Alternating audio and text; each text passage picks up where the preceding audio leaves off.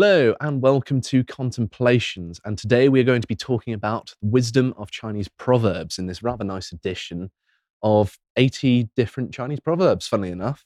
And I've actually talked about these editions before. I think I did the Dao De Jing, one of these editions, this part of the series. And I think I've also got a book of 5 rings that's part of this series as well. Nice, traditionally bound Chinese texts, and I'm looking forward to talking about it with you, Stelios, because you're a man who's interested in wisdom. I've heard tell. In Word fact, on the street is I am. Yeah. So I imagine that you'll be interested in this particularly. So, what aspects of wisdom are you hoping to get out of today? Well, any, because basically I want to understand what wisdom is. And I want to understand what wisdom is in the minds of different thinkers and different cultures. And it's interesting to see that there are all sorts of wisdom traditions and wisdom literatures and cultures, and they have surprising degree of similarity between them. You're going to see that today as well, I think, because we're going to be going through, and I'm just going to be reading from this, and then we're going to be analyzing them, breaking them down, and comparing them to Western sort of proverbs and wisdom, if you will. And there is certainly a lot of overlap, and many of these are sort of ancient Chinese as well. But I suppose I may as well give you a little word on what Chinese proverbs actually are. You may think, hang on a minute, I know what a proverb is. So a Chinese proverb is just a proverb from China, right? Wrong. It's actually a very standardized format. They're known as Chengyu, and the literal translation of that term is become a saying, meaning a set phrase. And by a set phrase, they mean it's made up of 4 Chinese characters, many of them traditional Chinese. And so they're not necessarily the modern kind. And so they're 4 Hanzi, as they're known, characters. I'll show you briefly, just so you know what I mean. So on each of the page, they've got 4 characters here, and those are the 4 words, if you will, that make up the phrase. Whereas in the West, if you've got a proverb, it doesn't necessarily have any standardization. I want to ask you something, because I don't know Chinese ideograms, and they look very complex to me. But I've heard also the opposite from people who start reading them. And they tell me that basically there is an internal logic in them. Yeah. And ironically, I've heard the Western languages as being more abstract than Chinese languages, because there is no depiction of something or representation of something, no painting in a sentence in, let's say, our languages. Whereas in Chinese language, there are lots of symbols that show something. Yeah, so the Chinese written language represents meaning rather than a phonetic sound. Yeah. And that's the difference between our written language and theirs, is that these characters represent a meaning, a concept, an object sometimes. And that can also have connotations that can't really be captured in English. And this book does a very good job of explaining the translations of it, because some of the translations are a bit counterintuitive, and you're just like, what on earth does that mean? Yeah. But then you look at the cultural meaning attached to certain words or concepts and objects, and all of a sudden it makes sense. And I think that because the character system is so conceptual, it does lend itself quite well to a certain amount of poetry. There's sort of terms and turns of phrases that you'd get in the Dao De Jing as well, where it would be there would be a double meaning to certain terms, and that there would be a certain amount of ambiguity that adds to how sort of artsy and meaningful it could be. And you don't necessarily get that in English. A word means a set thing. It's got a definition. It doesn't have necessarily an association of concepts that might not necessarily be intuitive. It's they're characters that are interpreted through a lens of Chinese culture. And that's something that has to be translated, which is what we're going to be doing. So thankfully, through the power of a translator who's explained everything, we can actually talk about it. Who is the translator? I'm I forgot his name. He's is it Thomas Cleary? James Trapp. He's called. There you go.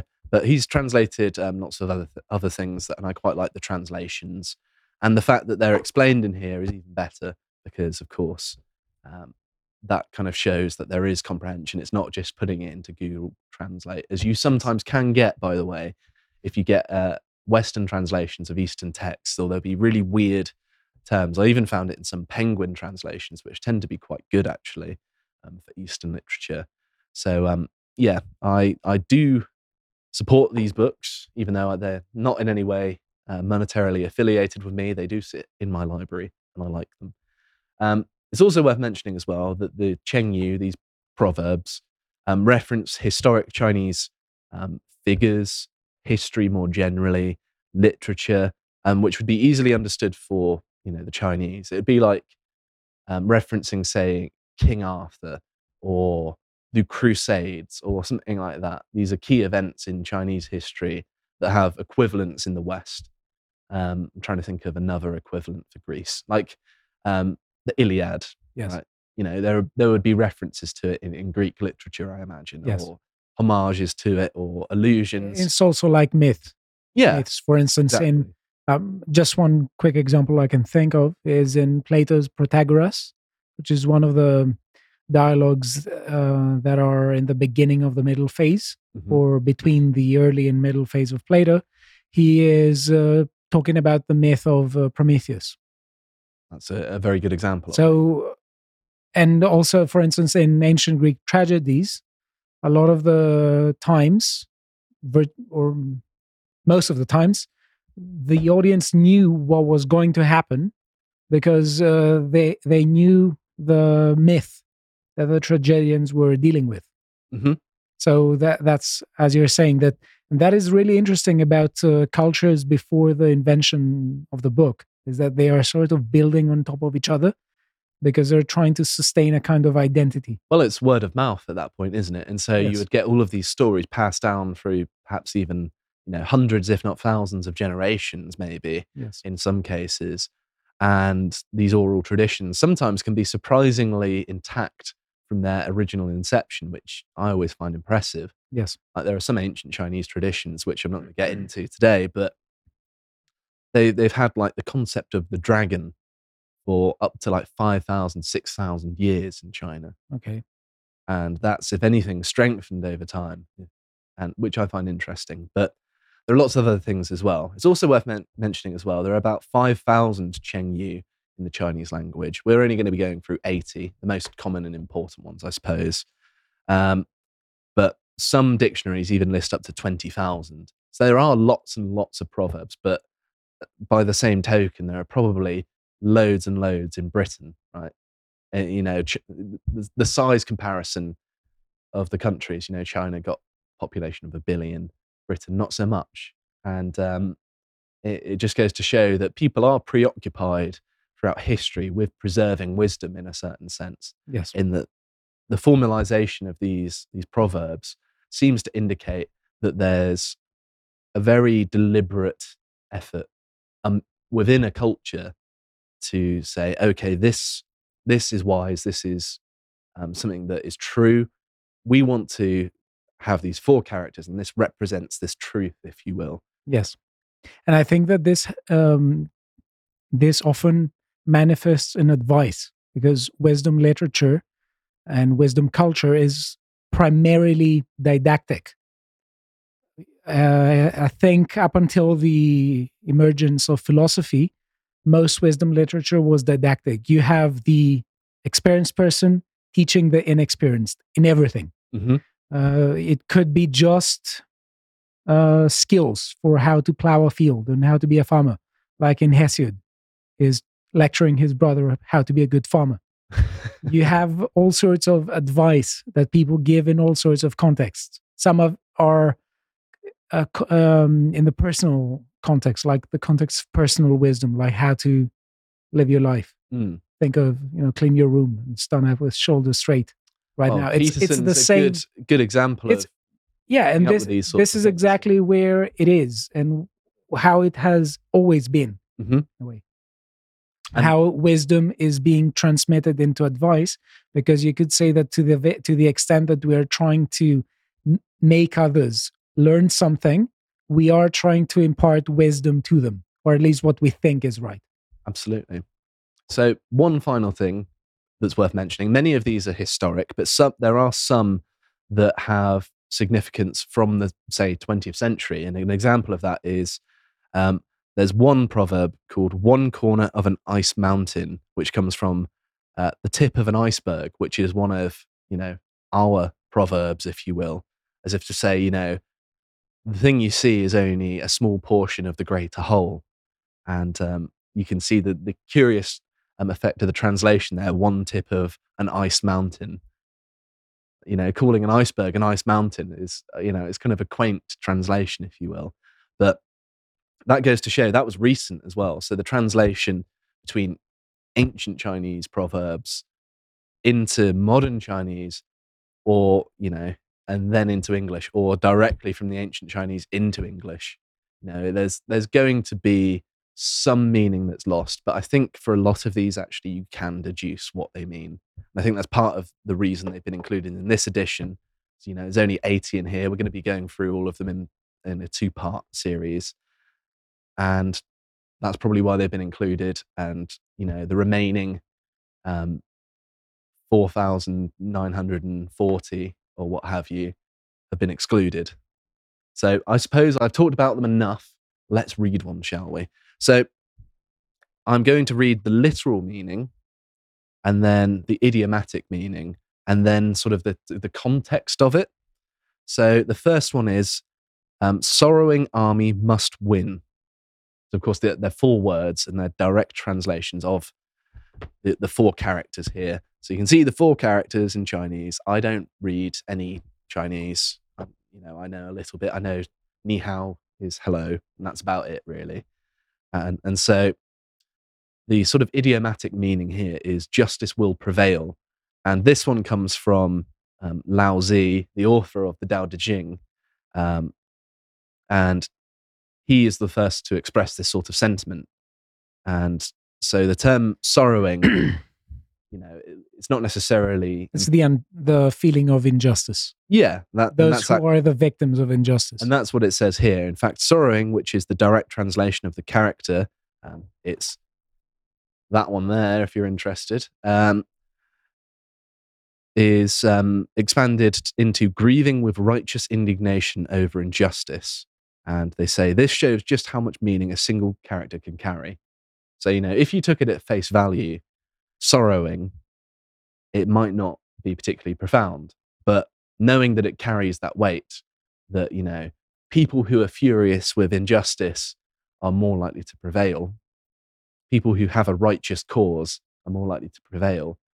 Well, then the moral content of the proverb is a lot clearer, isn't it? It's that if you have a just cause, you're more willing to put your all into something because you feel that you are right. If you're doing something that you feel is wrong, you're less likely to have as much invested in it, and therefore it's more likely to fail. And that is perfectly wise as far as I'm concerned. It seems almost obvious. I think there is also a hidden ambiguity in Proverbs, because, statements that could be interpreted in all sorts of ways. So, for instance, what you described there seems to me to resemble the idea that the universe is fundamentally just, and that even if there are things that seem to be unjust, they are ultimately unjust only from our perspective, and we should revolutionize our perspective. Or even if things are unjust, they are ultimately won by a higher providence that is just. I did pick that up, but I thought that it could also be sort of understood as just to say, in terms of the motivation of an individual with a just cause is more likely to prevail than one who isn't. Okay, right? And that's all to do with human motivation. Yeah. So in typical fashion, I interpreted it like a psychologist. Okay. I mean, who'd have thought, funny things. So let's move on to the next one, shall we? Do stop me if you have more to say as well. I'm not trying to power through them too quickly. Ban's door, use axe. Now, this one is one of those ones where... does it have to do with thug life, with destroying doors or something? It does have to do with destroying doors, but the idiomatic meaning is teach your grandmother to suck eggs, which... So this is one of those cases where there is a historic context which a Chinese person would be able to pick up on, but a Westerner might not. So Lu Ban, as it says here, was a semi-legendary craftsman who was highly skilled with an axe. This Cheng Yu was first used to describe aspiring poet who once visited the tomb of the great Tang dynasty poet Li Bai, I think born in 701 and died in 762, and left an inscription of their own poems on the rock around it. The Ming scholar Mi Ji Huan said it was like showing off with an axe outside Lu Ban's door. This saying can either be used to criticize someone else's actions or to politely belittle one's own efforts in comparison to another. So basically, the poet went to an esteemed poet's grave and wrote their own poems, and they weren't very good. And that's the example he's given to contextualize this one. And so Ban was a legendary craftsman, Lu Ban. And if you're showing off with an axe, you're not going to impress him because he's better. And there's a sort of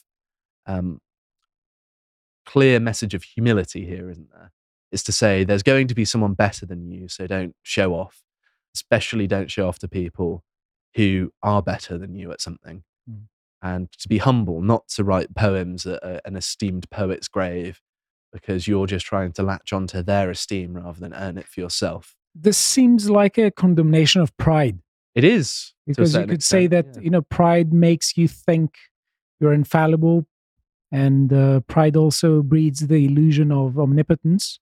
And when you're proud, you think that you're basically not under threat. Mm-hmm. And it cometh before the fall as well. It's one of the major deadly sin in Christianity, and I think there's a good reason for that. It took me a long time, actually. And not only in Christianity. Of course, yeah. And it took me a long time, actually, to think, why is pride bad? Because it's not, sloth, envy, greed. Yeah. All of these things make intuitive sense. But then I'm just like, being proud of your own actions can sometimes be good, right? And then I realized, oh, right, it's in excess, right? I think the excess bit is very important because on the other hand, I completely dislike the idea that, we're totally worthless and anything good that happens to us happens because of good luck. And I don't believe in luck in the first place. There's no such thing. I think that basically telling ourselves that, we did good when we actually did good is a good thing. It's not being proud. But when we think that basically we're infallible, that we cannot do wrong, that we're not under threat, that anything we do is by definition right because we do it, or anything we think is right because we think it. I think that's a very, very big problem because it completely sabotages all self-improvement. It does, yeah. Well, it says that I know everything, I'm perfect. Yeah. I don't need to change. And no one ever reaches that point. And you can always improve. It might just be beyond your awareness how you can improve. And I think that that's also a sort of sentiment trapped in there, isn't it? Let's have a look at another one, shall we? So, half road, then stop.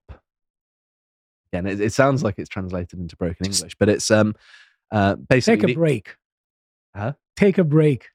Not quite. It's okay. The idiomatic meanings are you give up too easily, leave something half done, or if it's worth doing well, or doing right would be the way I would say it. So there is an equivalent here, and apparently, I'm saying apparently a lot here. I'm like that kid at the fair that got interviewed. I'm referencing a meme, sorry. And they say, this comes from a parable told by a grandson of Confucius, the philosopher Zisi, born in 481 and died in 402, so that's going to be BC. In this book, The Doctrine of the Mean, a man went off to the city to study, but decided it was too difficult and came home after only a year. His wife was very cross with him. She had been weaving a piece of fine cloth for many months, and on her husband's return, she cut it into pieces. He asked her why she had wasted so many months' work. She replied that it was just the same as him giving up his studies halfway through. If something is worth doing, you must be prepared to spend time on it. I mean, the sentiment there is pretty obvious, isn't it? That you don't get good at something by giving up easily. Yeah, there's a significant amount of habituation that goes on in excellence. Mm-hmm. And don't I know it? Yeah. No, I'm joking. That would be prideful, wouldn't it? I wouldn't do that. Yeah. And we have a saying that goods are conquered with toil. And I think it's something, it's similar to its meaning. I think you have to work really hard to achieve something and that thing be a lasting good for your life. I think it's all about how. Otherwise, it's like a castle in sand. I think it's about how we process value, isn't it? If something is difficult for us to do, then it's more valuable because there's more effort expended in achieving it. Is because value ultimately is the scarcity of something, and if it's difficult, then it means that it's probably going to be more scarce in the world than something easy. Like it's harder to climb a mountain than it is to have a drink of water. So it makes sense that it's more of an achievement. It's more valuable to climb a mountain than to have a sip of water.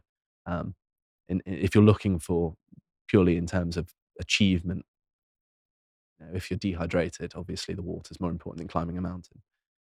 But I'm going to stop looking at these sorts of things literally. We're all in proverbial senses now. So the next one is glass bow snake image. So please, could you say more or elaborate? So to start at a shadow is the idiomatic meaning, or always be looking over your shoulder. Yeah. And it says here, this is one of those Chengyu that is completely incomprehensible until it is explained. You don't say. A man hadn't seen one of his friends for some time and heard from another acquaintance that the friend was too scared to return after his last visit. Apparently, he had seen a reflection of a snake in a cup of wine he had been drinking and was afraid the snake might still be there. After some thought, the man realized that the reflection of a bow hanging on his wall might have caught on the surface of the wine and looked like a snake, so he immediately reassured his friend. So it has a sort of almost fable-like quality to it. You can imagine Aesop talking about a man who thought he saw a snake in a cup, but actually it was a reflection, and that he got caught up in his emotions. His initial emotional reaction stopped him from being rational in a more long-term sense. Yeah. That's kind of the impression I'm getting from this one. What do you think about it? No, I think you're right. Yeah. So yeah, it could have been expressed in a more concise way in English, but I suppose the four terms are simple enough in the Chinese that people will know what fable it's referring to. It might be like the equivalent of, you could say, it's like slow and steady wins the race. It calls to mind Aesop's fable of the tortoise and the hare, doesn't it? So you think, hang on a minute, it's a race, but you're going slowly. How can it win? But it's about the moral, obviously, is doing something right, isn't it? Yes. You do something well, do it right. It reminds me of the basics in everything. And I remember that, for instance, in martial arts, there are lots of people who start martial arts and, we want to say, okay, I want to learn everything. I want to learn all the kicks right now, but you need to perfect the basics first to do all the moves well. Yeah, you've got to work on the fundamentals. I know when I did boxing, just getting the left jab right was like all I focused on for ages. Yeah. And getting the feet right and getting everything right. I only did 1-2s for, the first few months of boxing before I even moved on to other punches and throwing, the other 8. Well, it's 8 in total, but the other 6 into my sort of combinations. Yeah. And there's obviously a lot of wisdom there, because that's how human beings progress in terms of skill.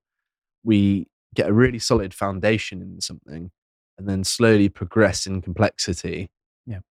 And, sometimes it can be a snowball effect and you get better and better, quicker and quicker. Sometimes it can be diminishing returns depending on the domain in question, I suppose. So the next one is forced to climb Mount Liang, which is the idiomatic meaning is necessity is the mother of invention. Take the only possible course of action or be driven to extremes. It says here, the marshes around Mount Liang in the Shandong province, north of China, are renowned for being the home of the bandits and outlaws made famous in the great Chinese novel Xiu Hu Zhihong. There you go. Not bad. Novel best known in English as The Water Margin, which eventually I'm going to be reading. It's one of the four great novels of Chinese literature. I've read The Three Kingdoms already, which is fantastic, by the way. I need to talk about that at some point. Which was written in the 14th century, and it tells the story of 108 heroes forced into hiding and exile by the injustice of local government under the Song dynasty of 960 to 1279. The heroes are the Chinese equivalent of Robin Hood and his merry men. Some of the characters are the most popular in Chinese literature. So there you go. That's one that would be quite difficult. So basically, they're driven up to hide in this mountain known for banditry, and obviously it's because of injustice, because of hardship, and it's the only thing they could have done. And that's more or less to say that, you've got to do this thing to survive, to do well. Yes. That's my understanding of the phrase. To watch the full video, please become a premium member at lotuseaters.com.